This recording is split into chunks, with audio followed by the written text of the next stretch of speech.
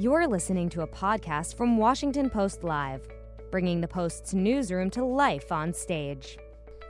Over the past 4 decades, we have lost close to 70% of global wildlife. The great challenge for humans now is to figure out how to rectify this extinction storm. Experts agree that protecting land and marine animal wildlife offers one of the most substantial solutions to the climate crisis. Iconic conservationalist Jane Goodall joins Washington Post Live to discuss opportunities aimed at recovering and protecting endangered species and combating the ongoing consequences of climate change. Wildlife Direct CEO Paula Kahumbu also joins us to talk about how her life's work in safeguarding elephants against environmental change and poaching is helping to solve this two-pronged crisis. Let's listen. Welcome to Washington Post Live. I'm Libby Casey, politics and accountability anchor at the Washington Post.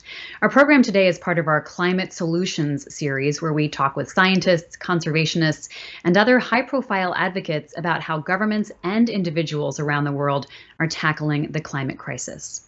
My first guest is Dr. Jane Goodall, founder of the Jane Goodall Institute and a United Nations Messenger of Peace. Dr. Goodall, welcome to Washington Post Live. Well, thank you, and thank you for inviting me.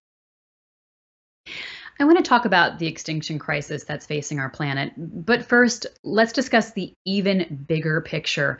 Last month, the United Nations Intergovernmental Panel on Climate Change released their landmark report that showed humans have altered the environment at such an unprecedented pace that catastrophic climate impacts lie ahead unless the greenhouse gas pollution dramatically falls. So we're going to see the world leaders meet at the COP20 summit in November. What actions do they need to take on this? Well, I hope very much that they will agree to curb their emissions. I hope there will be some agreement about protecting forests and the environment. And I hope that the summit will be followed by action and that it isn't just mere words. What would that action look like to you? Well, at the Paris Accord, governments made commitments as to how much emission they would curb, but they didn't stick to that, and there was nothing to require them to stick to it. So those that looked as though maybe they had managed were the companies that sent their really dirty industry overseas. Back then it was to India and China. So that it looked as though from their country, much fewer emissions were going out into the atmosphere. But, you mentioned earlier that if we don't curb emissions, we'll have catastrophic results. We're having catastrophic results already, everywhere. The effects of climate change and loss of biodiversity are seen in all parts of the world. Another pledge that countries have made is that the rich countries would have at least $1 billion a year by 2020 that would go to developing nations to help cut carbon emissions, but the target's not being met. So how do they need to deliver on their promises? Well, I can't really answer that because that isn't my field of expertise. But how do they do it? They make a commitment and stick to it, and they allocate the required amount in their budget to help the poorer countries to control their emissions. But, more than that, I can't say. You make it sound very doable. Set the target, hit the target, meet the target. Dr. Goodall, we are seeing how interconnected we all are globally. Climate change shows us that. The coronavirus pandemic shows us that. How do you think about the causes you're working towards on the global level and also on the local level? I think a lot of people lose hope, feel helpless and hopeless, because we have this saying, think globally, act locally. But quite honestly, the news these days is so full of doom and gloom, you can't avoid it. It's in television, it's in print, it's everywhere. And so people feel, what can I do? I'm one person. So they do nothing. However, I always tell these people, look around where you are, your own community, where you live. What do you care about? And then set to work, roll up your sleeves and start tackling that one thing which you can do something about. And what happens then is that if you make a difference, say you're cleaning a little stream of litter with your friends, and the stream starts running clean, and that may mean that you have to go upstream and talk to the people who are doing the pollution. But if you succeed, then you feel full of hope and you do more. And then hope is contagious. So you inspire more people to do more. And this is a circular thing which ends up with more people doing more to help the environment. And then you dare think globally when you realize that it's not just you, it's all around the globe. There are people who've woken up, and the media has woken us up. I mean, nobody can avoid, anybody who can read or listen can avoid hearing about the doom and gloom. But, what I want to happen is the media gives more time to all the amazing and wonderful stories that are going on around the world of people who are protecting forests, which of course helps to protect the CO2 that the forest, the leaves, the trunks, and the soil have absorbed from the atmosphere. And if you protect forest, you prevent it spilling back into the environment, which of course happens with all these terrifying fires that are going on all over the world. Terrible, terrible fires. For decades, you've been on what the Jane Goodall Institute describes as a perpetual world tour to share your messages of hope and conservation. But the pandemic really stopped your travel, just like it stopped so much of our lives. But you found new ways to deliver that message of hope, including a podcast that you call a Hopecast. What has this time at home meant for you? What have you been able to do? Well, at first I was really frustrated and angry, but fortunately, when the pandemic began closing things down, I was here. This is the house I grew up in. It's where I survived World War II. And I think going through World War II, when things seemed so hopeless, when Britain alone for quite a long time stood against the might of Nazi Germany, and the rest of Europe was either defeated or they capitulated. And this was before Churchill persuaded Roosevelt to join in the war. And we did manage to defeat Nazi Germany. And Europe wasn't overrun forever and ever. So I think that gave me this feeling of hope. But, today, stuck here in the house I grew up in, I thought, well, it's no good feeling frustrated and angry. So with a little team from the Jane Goodall Institute, Mary Lewis here and Dan DuPont in the US, we created Virtual Jane. And it's been tough, but the positive side is that I've reached millions more people in many more countries. But it's been every single day since the pandemic started that I've been sitting here behind this screen doing Zooms and Skypes and podcasts. And you mentioned the Hopecast. Well, that's bringing people in as guests who have a positive outlook on life, because it's this positive outlook, the fact we know what to do, and if we only will get together, we can do it. So the Hopecast is really loved by so many people. It shot up to into the top 10% of podcasts watched around the world, which is to me amazing. But anyway, it happened. Let's talk about another one of your efforts. The Jane Goodall Institute has an educational program for young people called Roots and Shoots.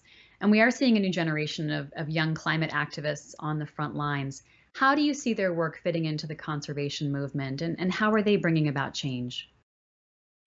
Well, the Roots and Shoots program began back in 1991, because then I was traveling all around the world, and everywhere I was meeting young people who seemed to have lost hope. And a lot of them were really depressed. A lot of them were angry, some of them violent. And most of them were just apathetic. It doesn't seem to matter. We don't care what happens. And I began talking to them. They all said more or less the same. We feel like this because you've compromised our future, not me personally, but older generations. And there's nothing we can do about it. We've been compromising their future, stealing their future for years and years and years, probably ever since the Industrial Revolution, or even before with the Agricultural Revolution. But was it too late? Was it true that there was nothing they could do? No, I'm convinced there's a window of time when we can start to slow down climate change and start healing some of the harm that we've inflicted. But it's a but. We've got to get together and take action now. These young people, they're choosing projects to make the world better. The main message is every single individual, every one of us, everybody listening, we make some impact on the planet every single day, and we get to choose what sort of impact we make, what we buy, what we wear, where did it come from, how was it made, did it harm the environment, was it cruel to animals, that sort of thing. And because everything's interconnected, which I learned in the rainforest, then every group chooses, and they choose 3 projects, one to help people, one to help animals, one to help the environment. And what began with 12 high school students is now in more than 65 countries. It has kindergarten, university, everything in between, beginning to get the staff of businesses and corporations. We're even in some prisons and retirement homes, and it's taking action. So what are they doing?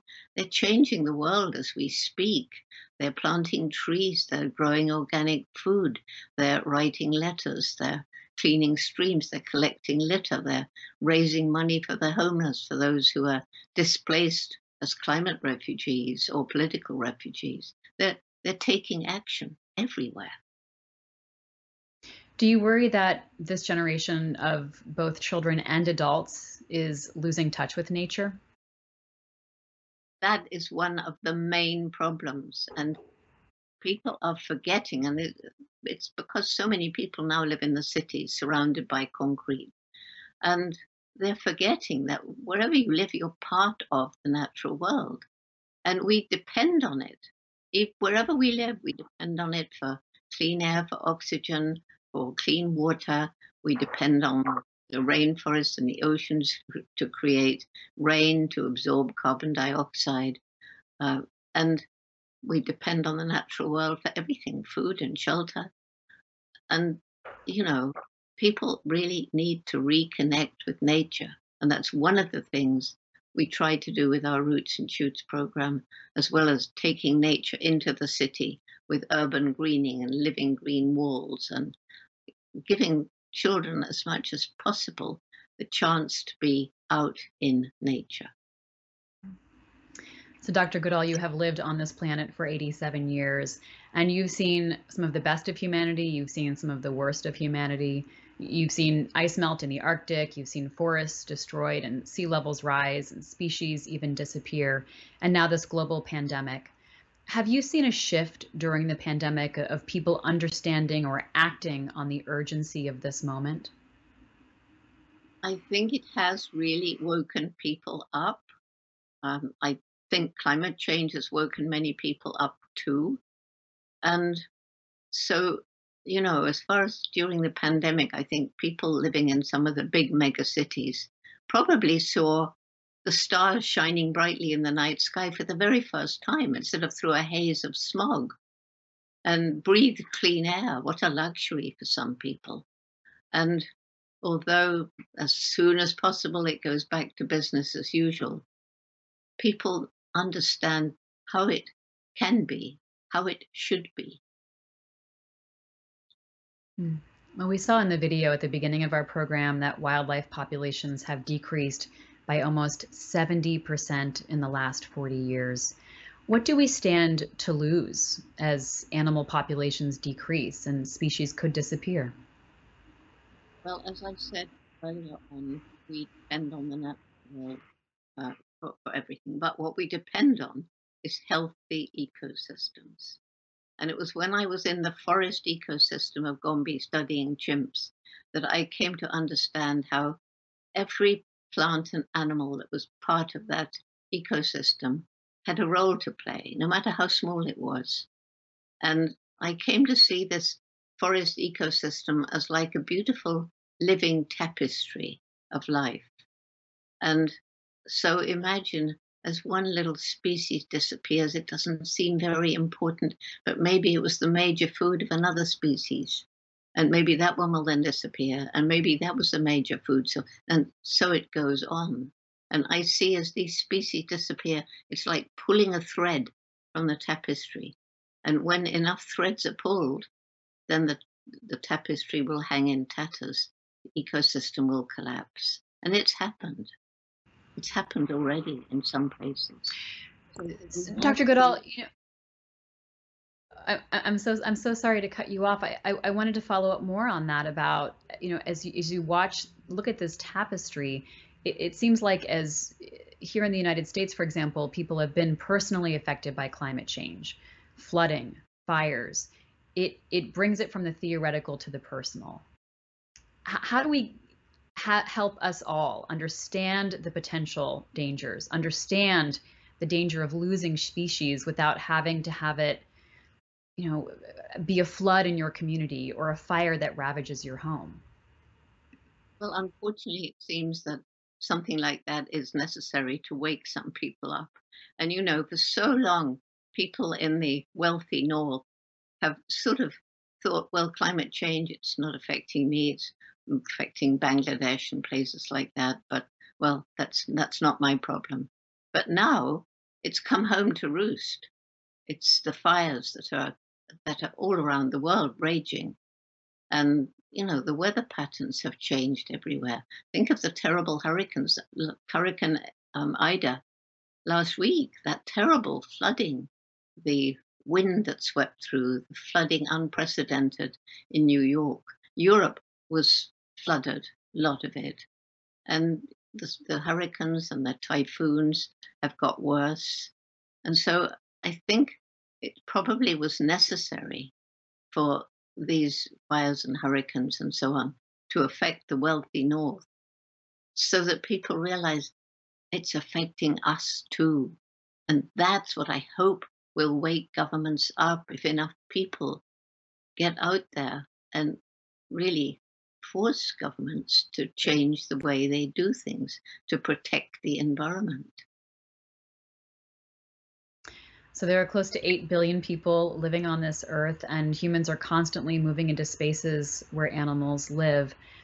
What are the implications of those human-wildlife interactions? And, what are the boundaries for an outsider to say to another community, you need to do this or you need to do that? How do you have those conversations in a way that isn't, seeming sort of like you're telling them what to do, which perhaps could be very unfair?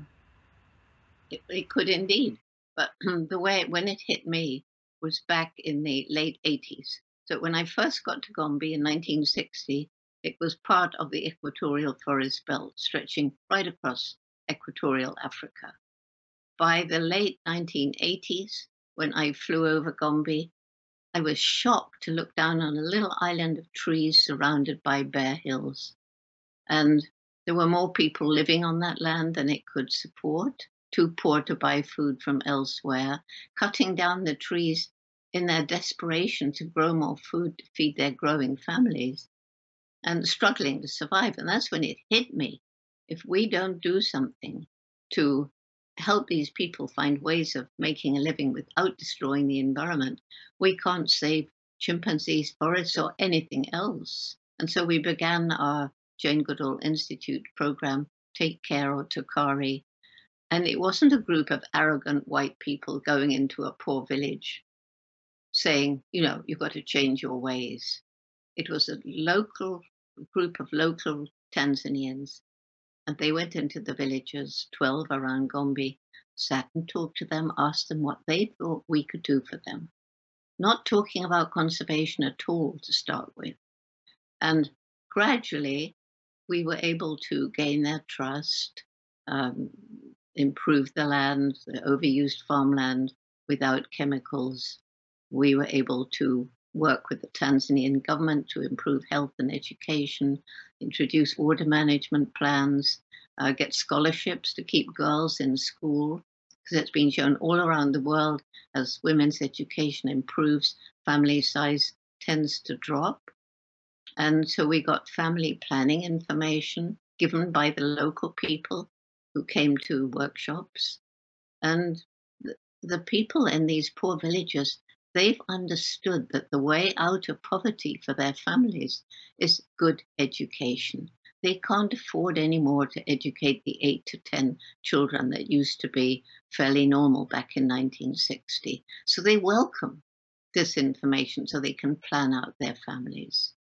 And so we've even trained forest monitors to monitor the health of their forest. So all of these people have become our partners in conservation because they understand it's not just to protect wildlife, it's to protect their own future. They need the forests. We have an audience question. Our viewer, Julia Jorgensen from Texas, writes in to ask you this, Dr. Goodall. What do you view as the best international strategy for preserving wildlife habitats and reversing wildlife extinction? Well, I suppose I would immediately say one thing about our Roots and Shoots program, because we try to bring young people together from all around the world and partner with others. And these young people, not only are they going out and actually working to save species, but to change their parents and grandparents. And some of them are already in government positions. And so globally, what can we do? Understand that we are connected around the globe. And, you know, the old saying that a butterfly flapping its wings in Brazil will affect people in America, or whatever it was. And that's really true. So bringing governments together to make a plan and stick to a plan to protect wildlife.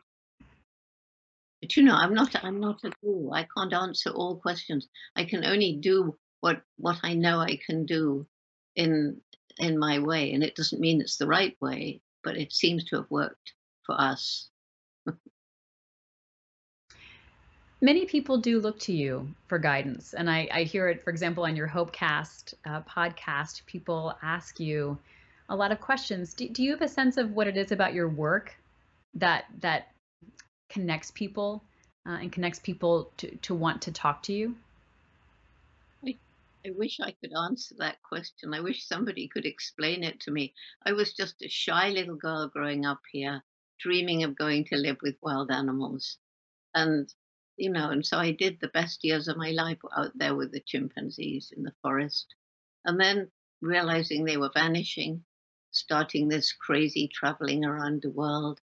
And suddenly it happened that people started listening to me. And I mean, how did I become this icon? I don't know. I just feel like me. I'm just me talking to you as an ordinary, I guess I've had a lucky life. I guess I've learned the right lessons. I guess the right path has been laid before me and I just had to make the right choices. But why people want to listen to me and take comfort very often, I don't know. I don't know. Well, I want to bring you back to the pandemic because it's something that we are all thinking about along with climate change. Dr. Goodall, can you talk about the connection between encroaching on wildlife and the spread of diseases, especially as we look at diseases that could jump from animals to humans? What warnings do you have? Well, you know, the people studying these so-called zoonotic diseases have been warning us for years that a pandemic like this was inevitable. And, you know, it's partly, yes, moving into animal habitats, forcing some animals closer to people, which provides an opportunity for a pathogen like a virus to jump over. And when that happens, it might start a new disease. But there's also the trafficking of animals, hunting them, capturing them, trafficking them or their body parts around the world to sell in wildlife markets, for food, for medicine. Exotic pets, they take their pathogens with them. And very often these wildlife markets are extremely unhygienic. and it's relatively easy for a virus to jump over, like COVID-19. But we mustn't forget our intensive animal farms too, the factory farms. There again, we're providing conditions that have led to many diseases, not necessarily infectious, but disease jumping from animals to people. And, these intensive animal farms, not only are they terribly cruel, and we now know, science has finally admitted that animals are sentient, that they feel happy or they feel fear, they all feel pain. They're individuals with their own personality. We don't think of food animals like that, do we? But people are moving to a plant-based diet, which saves huge areas of the natural world that at the moment are used to grow grain to feed the animals. And of course, all these animals produce methane gas in their digestion, which is one of the main greenhouse gases, along with CO2 and nitrous oxide.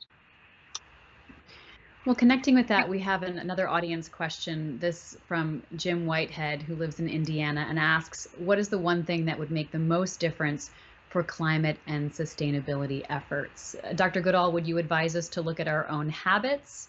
Talk to us about what you see that could make a difference. Yes, well, as the Roots and Shoots motto is, every one of us makes an impact every day. Some of us can make a much bigger difference than others, depending on, our state of wealth or position in life. But if we start thinking about what we buy and how it was made, and did it harm the environment or animals? Is it cheap because of forced labor, unfair wages, as these big corporations compete with each other to produce cheaper and cheaper goods so that they can get more and more custom? And it's a kind of terrible, vicious circle. But, I was talking to the head of a big corporation in Singapore just last week. And he said, Jane, our company is totally changing. And for three reasons. One, we see the writing on the wall. We see that we cannot go on exploiting the finite natural resources of the planet. They're not infinite. They're being used up. Secondly, there's consumer pressure. As people get more educated and more passionate, they're not buying things if we make them unethically, if we don't attend to our supply chain. But he said, the real thing came when my daughter came home from school and said, Daddy, is what you're doing affecting the environment? Because I'm going to have to live in it, aren't I, when I grow up? And he said, that got to me. And it's what I have felt as I've traveled around the world. People need to change from within. It's no good arguing with them, pointing fingers at them, screaming at them. Stories. Tell them stories. Tell them stories which reach into the heart. Well, Dr. Jane Goodall, thank you so much. And thank you for talking to us about your message of hope as well. I'd like to note you do have a book coming out next month called The Book of Hope, a survival guide for trying times. Thank you for joining us. What a privilege to speak with you. Well, thank you so much for inviting me on to your program. Thank you. Please stay with us. I'll be back with Wildlife Direct CEO, Dr. Paula Kahumbu, after this short video. Welcome back. I'm Libby Casey. My next guest is Dr. Paula Kahumbu, National Geographic Explorer and CEO of Wildlife Direct.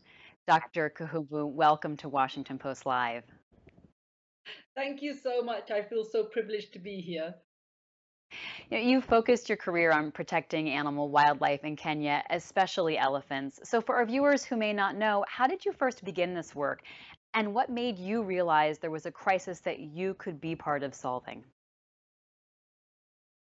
Well, I grew up in this phenomenal country full of wildlife, and all I ever wanted to do was, like Jane, go and live with the wild animals. And I started my PhD working on elephants in a tiny little island forest in the south coast of Kenya. And in the middle of my work, I heard that the Southern African countries, as well as Japan and China, wanted to open up the trade in ivory. I knew from my previous work with Ian Douglas Hamilton and Richard Leakey that the previous years, decades of ivory trade had decimated elephants across Africa and Asia. And I knew that it would be disastrous if we then reopened the ivory trade, and it would have catastrophic effect on already, populations that are just struggling to recover. So I wrote to Richard Leakey and I said, "Are you aware that this is happening?" And he said, "You have to drop your PhD, come and work for me for 2 years and help me." He made me the head of the CITES, that is the Convention on International Trade in Endangered Species office in Kenya Wildlife Service. And he asked me to develop a national position on this. And it was an incredibly important moment in my life. I was very young, but I had this very important job to communicate to the world that elephants are not worth only their teeth, because ivory is really literally, they're 2 incisors. That elephants are these extraordinary thinking, feeling, emotional, family-oriented animals that deserved to live just like human beings. And it worked. We made a huge impact as Kenya for countries all around the world. Jane Goodall talks about the importance of stories. So how have you balanced science with stories to help connect people to the wildlife that may be very far away or maybe in their backyards?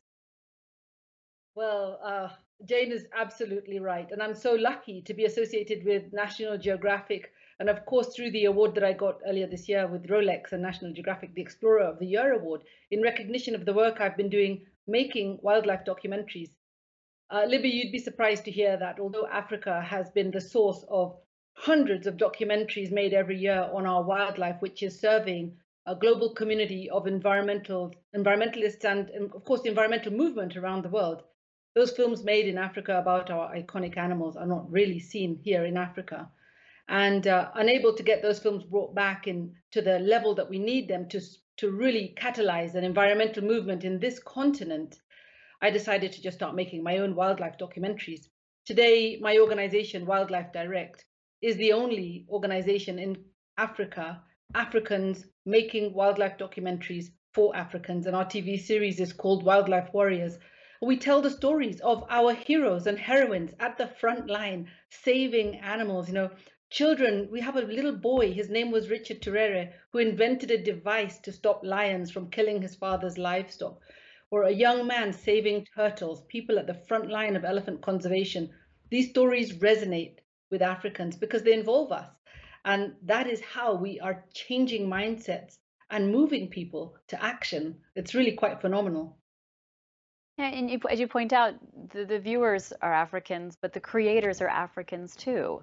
What are you learning from these local conservationists? You shared a couple of small stories there, but how do they affect your work, and how are you hearing it resonate in Kenya? Well, it's amazing. The impact of my series is incredible. 51% of Kenyans have been watching it, and I get stopped on the streets by children who call their mothers over and say, "Please ask her, is that Paula?" They want to know who I am. That's phenomenal. It's affecting those people. But the more stories I look for, the more interesting and amazing opportunities arise. I was just watching one of my episodes for season 2, which is about to come out. I went to the top of a mountain called the Loiter Hills. The forest is called the Forest of the Lost Child. It already sounds mysterious. And this forest, 2,000 square kilometers, is probably the last remaining ancient forest, tropical forest, rainforest in Africa that is really managed by local people, by these elders who use the forest for their medicine. And what I learned from them after spending 2 weeks in the forest with them was that without the forest, their culture is dead.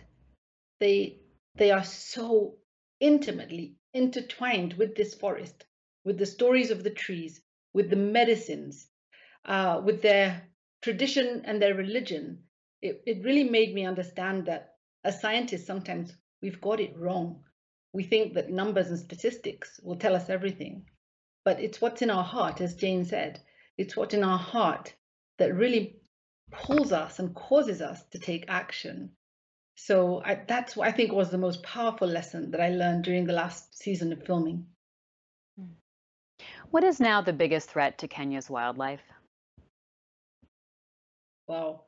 I would say climate change, absolutely climate change. Kenya is one of the least emitters of greenhouse gases, but we are affected by climate change in a very serious way. And it is exacerbated by unsustainable land use patterns. If you go into the north of Kenya, you'll find people killing each other. I'm not kidding. We have an all-out, firefight between different tribes. They're fighting over water. They're fighting over grass for their livestock because it's gone, and it's gone because of climate change. So we're seeing desertification. And as this happens, we see increasing poverty, and poverty comes with greater dependency on the natural environment for your fuel, for your food, for your medicines. And so it's a very vicious cycle. So I would say climate change is by far the most important threat. But I do think that there are ways to reverse this. And who do you look to take responsibility to reverse that? I mean, you talked about, countries that may not be big emitters, but are bearing the brunt of that destruction. Who do you look to really take charge of this? Well, our own leaders have to take a stand, and they have to implement what they said, just as Jane mentioned earlier. Our president, Uhuru Kenyatta, has been at the forefront of African nations speaking about the unsustainability of development, whether it's agricultural development, water exploitation, or industrial development, which is happening across the continent as our countries try to become more modernized. So our leadership needs to walk the talk, there's no question. But we also need to go and speak to the global leaders in the world. I think that the COP26 is going to be a very, very important moment, and I hope that I can be there to speak to the world leaders about this issue. Kenya alone cannot do much when the cause of the climate change is coming from far outside of our nation. We need help, as do all African countries. And if we don't take the actions, if we don't get the support we need, we stand to lose. It's not just iconic species. We stand to lose entire ecosystems and habitats, and we will have a level of impoverishment and suffering that will have never been seen before. We will see economic refugees flooding out of the African continent. It's in the interest of everyone to really ensure that we don't reach that planetary boundary, that we all take the actions now, and that we work together and we listen to each other. Just as when I went to see the elders in the forest, I really understood their complaint, which was that, we've been saving this forest for hundreds, maybe thousands of years. And you top big scientists, you come here and try to tell us things that we already know. We know far more than you. It's just that we don't know it in the same form of science. And I feel the same way. African countries need to have the confidence to stand up and speak out. And the rest of the world really has to start listening and has to start acting more responsibly, because there's no country that doesn't depend on other countries. We are all affecting each other. You've talked, Dr. Kahumbu, about growing up near so many animals and how not only are they just not as prevalent now, but some of them are on the endangered species list. It may seem obvious, but what do humans lose as wildlife dies out? Wow, what do we not lose? We lose so much. I think we lose our humanity. Human beings are part of nature. We're not apart from nature. We are part and parcel of nature. And our relationship with nature is very important. And I think we see this a lot in terms of levels of stress, levels of depression around the world as people become increasingly disconnected from nature. And as we lose our animals, we lose a part of ourselves. And I can say this because when people come to Kenya, we have over 1 million visitors come to our country every year to see the great wildebeest migration, to come and see our elephants, our lions, giraffes. And they stand out there in the savannah and they say, I don't want to go home. I feel like I'm at home now. And it's not surprising. As a species, we evolved, we co-evolved with all these other animals and plants and landscapes. So when we let it all go, we actually lose an important part of ourselves. On a very practical day-to-day level, we're also losing our life support systems. We cannot thrive without good quality air. We cannot thrive without water that's potable. We can't eat food that is contaminated and expect to thrive. And we've seen so much sickness around the world that is related to damage to ecosystems, the pollution and infections and poisons and chemicals, that the only way to reverse it is through having healthy and resilient ecosystems. And by that I mean, trees, soils, air, water, all of these things are interconnected. And when they work together, they can actually forestall so much of the damage. But when we start damaging and removing the trees, for example, we don't have any resilience against climate change, for example. When we remove mangroves, we have no resilience against storms that are coming in and thrashing our coastline. So I think, there are so many different ways that we will suffer when we lose these species. And we've seen, apart from practical things, there is a real sorrow in the world right now. I sense it, that there's real heartbreak. We have 2 remaining northern white rhinos in Kenya. Their names are Najin and Fatu. And when I filmed them, I saw how it affected my entire crew. We're witnessing a species on the brink of extinction. These 2 animals will be gone within the next few years. It's heartbreaking, and it's not something that we even have the words or the language to articulate how it affects us, but it affects us very deeply. In the face of these challenges, what can the average person watching do to help with wildlife protection? We've had a lot of viewers writing in to ask that question, what can I do? Well, that's wonderful and amazing that so many people want to help. I do a lot of work with children, schools, communities, and of course with government and scientists and conservationists. Anybody, anywhere in the support organizations in Africa or in any part of the world that are doing good work. So definitely do support where you can and go out and volunteer, as Jane said. Getting yourself in the thick of it is a big part of our own transformation as people. We become so engaged in what we're doing and we want to do more and more. Here in Africa, what I really want to see in terms of a big change is the way that we tell our stories. We need to own these stories, and I mean own the good, the great, the wonderful, and the bad. We need to take responsibility for the damage that we are causing, and we need to turn that around. We need to be proud of what we have, and so I'm looking for global partnerships to help us, catalyze the storytelling industry, film, digital, even press, journalism, so that we can have our own narrative about our wildlife and our nature that is linked to our cultures. I talk about Africa like it's one country. It's not. It's hundreds of different languages and cultures and traditions. And none of those are really known by anybody else in the world. Imagine how rich the world will be when we understand these intricate relationships. I think that we can do a lot more when we understand each other better and when we take a role in the stories that are being told. I think that will move people, it will inspire people, and it will cause people to demand better action from our governments. We are all democratic nations across the continent. Our elections in Kenya are coming up next year, and we want to have an environmentally literate community and citizenry so that we choose well for our next level of leadership. Well, unfortunately, we're out of time, so I'll have to leave things there. Dr. Paula Kahumbu, thank you so much for joining us today. This has just been fascinating to hear about your work. Thank you so much. I really appreciate it. Thank you. I'd also like to thank Dr. Jane Goodall for joining us today. For more stories on how people around the world are solving our climate challenges, check out the Washington Post's Climate Solutions Content Hub. That's at wapo.st/climate solutions.